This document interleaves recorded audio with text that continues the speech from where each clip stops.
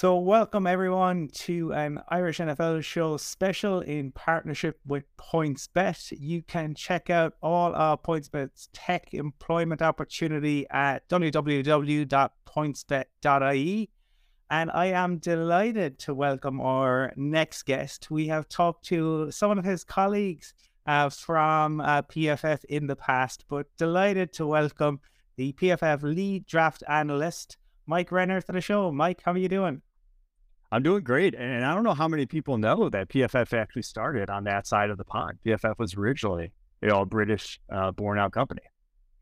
Yeah, indeed. We had the chat with Sam, but it is good to point it out because probably a lot of people aren't aware of it, and I think maybe a nice kind of tie in with PointsBet and their offices here in Dublin. And I suppose speaking of Dublin and all things Ireland, you are a Notre Dame alum.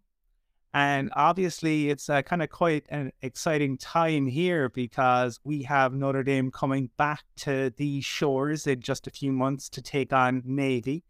And I was at the game in 2012 when it happened. I've been to South Bend myself and felt the atmosphere there. And for you, I suppose, as somebody who has been there, maybe two-parter potentially. Like, how aware were you of the Irish heritage when you were studying, and how important do you think it will be to the community in Notre Dame to see them come here? And also, given your role as draft analyst, Colorado is the one that everyone's talking about because of Coach Bribe. But where in Notre Dame do you think going in to the next college season? Yeah. So at Notre Dame, I mean, everyone loves, the Irish connection. It's pretty pervasive throughout campus. There's a ton of Irish Catholic students there, obviously. And I personally would love, I know they've had, multiple games now over there. I'd love to get to one sometime. Now, obviously, my job permitting doesn't always give me the most flexible of hours, but I will make it over there at some point for one of those games. So very excited about that. At Notre Dame next year, I mean, they got the team trending the right way. I think Marcus Freeman, after that slow start, really put his foot, on the gas and said, "I'm here. I'm a real NCAA college coach. I'm a high-end coach." And Tommy Rees did as well, their offense coordinator, and they brought in one heck of a recruiting class and got a lot of guys who could have declared for the draft to come back. And Sam Hartman had transferred from Wake Forest. So I think you're going to see a team that's competing for, at very least, a playoff spot, if not a real deal shot at a national championship. Well, given what happened the last time they were here in 2012 and the kind of magical season that turned out to be, maybe it'll be the luck of the Irish again. But I suppose turning our attention to the top of the draft, and obviously we could probably have a whole episode of the Irish NFL show discussing the way in which the Bears ended up with the number one overall pick. But there they are. They have 100 million or thereabouts to spend in free agency. And obviously they have Justin Fields. But for them, I mean, given what we've seen with the importance of a QB on potentially a rookie deal and what that allows you to do for the Bears, Mike, is it a question that they're definitely going to stick with Justin Fields and build around him and actually give him the opportunity to put maybe a line in place so he's not always running for his life and give him weapons? Or is there any possibility that they might decide, you know what, Justin, has done well, but we could maybe move on from him in a Cardinals, Josh Rosen type scenario? I think that is a real conversation going on inside Hallis Hall. Now, are they going to really man up and pull the trigger on something as, I guess, something as like that we have not seen before? And that right, that this would be even crazier than the Josh Rosen, and that Justin Fields actually played well, in his 2 years at quarterback, whereas Rosen was not. It'd be really unprecedented if they did make a move like this. But I do think, like you mentioned there, the biggest thing in that decision, though, is still the rookie contract. If Justin Fields turns out to be good, all of a sudden you have to pay him the very next year to be good. Whereas if Bryce Young hits the ground running, turns out to be good, turns out to be the prospect that a lot of people think he is, which is this blue chip, I don't want to say can't miss, but he's going to be a high-end NFL starter type of prospect. If you really think that, if you're Ryan Poles as the GM, and you have 4 years of that guy on the rookie deal with the amount of cap space that they have, that's a path to a Super Bowl very quickly. Whereas the Justin Fields route, you better make immense strides as a passer. And then even if he does, again, like I said, you have to pay him real quick. So it's a debate, but I do think that the lottery ticket that they're holding, the fact that it's the number one overall pick, and that you have this situation in the AFC South where the Colts are at number 4, but the Texans are at number 2. So if the Colts don't make a move up, they're basically giving a quarterback to the Texans in this, to where I think a deal is going to get done by draft day that I think we'll see the Colts drafting a 1 overall. So yeah, that will be interesting. So the Bears obviously with money and potentially draft picks for the future, depending on what might happen. But in terms of QBs and the draft, if we talk about Trevor Lawrence, because there's the guy who went number 1 overall, generational talent. I mean, we were aware, people over here, and not even people super into football, but he was transcendental in the college game, and then he comes in. And obviously has that, Urban Meyer as his head coach for some of his first season, and a lot of disappointment, I think, in terms of the way in which it played out. And then he starts his second season under Doug Peterson, and he's up and down a bit. And then Justin Simmons intercepts him in London, and all of a sudden it was like the flick of a switch. He suddenly went on a run. He was one of the most impressive QBs in the back end of the season, and obviously even into the playoffs. For you as somebody who watches QBs kind of come through and get drafted, was that all just down to the head coach, or what are some of the factors that led to Trevor Lawrence being able to take that jump, Mike? Yeah, I think he's one of the best case studies for situation and how much that matters to success in the NFL, especially a quarterback, or obviously a quarterback, because he goes from one of the worst schemes that we've seen in recent years, a collection of wide receivers that had no number 1, no really even number 2 in that wide receiving core last year, to now, a bevy of wide receivers after they brought in Evan Ingram, Christian Kirk. They brought in a bunch of guys, and then a real head coach, head coach who knows how to scheme NFL offense, and Doug Peterson. So I do think you saw that distinct difference in his performance. And it really happened, the switch or whatever turned down the second half of the year, where he was the second highest graded quarterback according to our grades here at PFF since week 9. So he definitely has arrived, and definitely shown the world that, hey, if you put the pieces around me, continue to do that, or I was going to get Calvin Ridley next year. You give me those pieces, I can probably get you a championship, and that's where he's at right now. Yeah, it will be fascinating to see how year 3 goes. I suppose 2 of the teams who may be surprised and overperformed were the Seahawks and the Giants. I mean, look at the way the season turned out for the Seahawks. Their draft pick turned out pretty well. They didn't have to pay Russ. For the Giants, I think safe to say Brian Daboll eked out almost every bit of talent from that roster. But those teams are now faced, I suppose, with a decision around their QBs. In terms of Geno Smith and Daniel Jones, and what they do, and what's a fair price. And you don't, obviously, after a good season, there is the temptation to get it done. But from your perspective, should they both agree to it? Or should one of them look to maybe test the free agency or the draft? Or what's a fair price given what we saw from Geno and from Daniel Jones this year? Yeah, I think the Seahawks are the one who are in a much better position here, because you have the leverage of saying, hey, if you're not going to take this deal, we can tag you, we can trade you, and we can draft a quarterback with the 5th overall pick. They have that draft capital. They got very lucky with that Denver Broncos trade for them to be sitting there with a position to still draft a quarterback in a strong quarterback class, in my opinion. So I think they have leverage there to say, hey, Geno, here's the offer, take it, or we're going to ship you out for some draft picks and draft one on ourselves. Whereas the Giants, they don't have the luxury of being towards the top of the draft to get that quarterback in free agency. And I also don't think that Daniel Jones really has as big of a market to someone else as they would to the New York Giants. So I do think from that perspective, the Giants really have to go kind of all in on Daniel Jones, because if you're going to go out and say to the open market, trade for a Derek Carr, trade for an Aaron Rodgers, or go sign a Tom Brady, something like that, those guys are going to say no.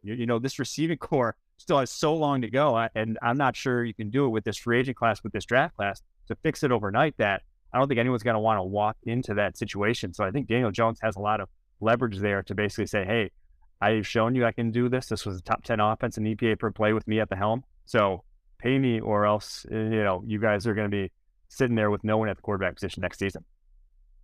Yeah, it will be interesting to see if it gets done, or could he potentially do a Brock Osweiler. So, but look, never do a Brock Osweiler.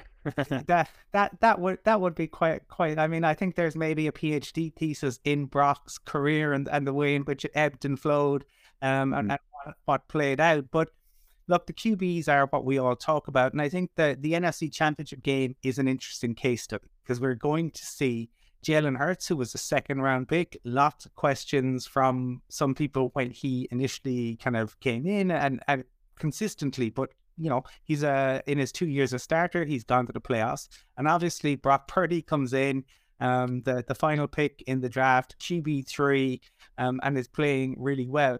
In terms of maybe kind of building on what we've been talking about, Mike, like if Purdy and the 49ers or Hurts were to go on to win it, could it lead to a reevaluation a little bit amongst the league in terms of you don't have to have a top 10 pick? Of course, on the other side, you obviously have Patrick Mahomes and Joe Burrow, so it's slightly different. Does it come down to the conferences? Does it come down to who you have as head coach?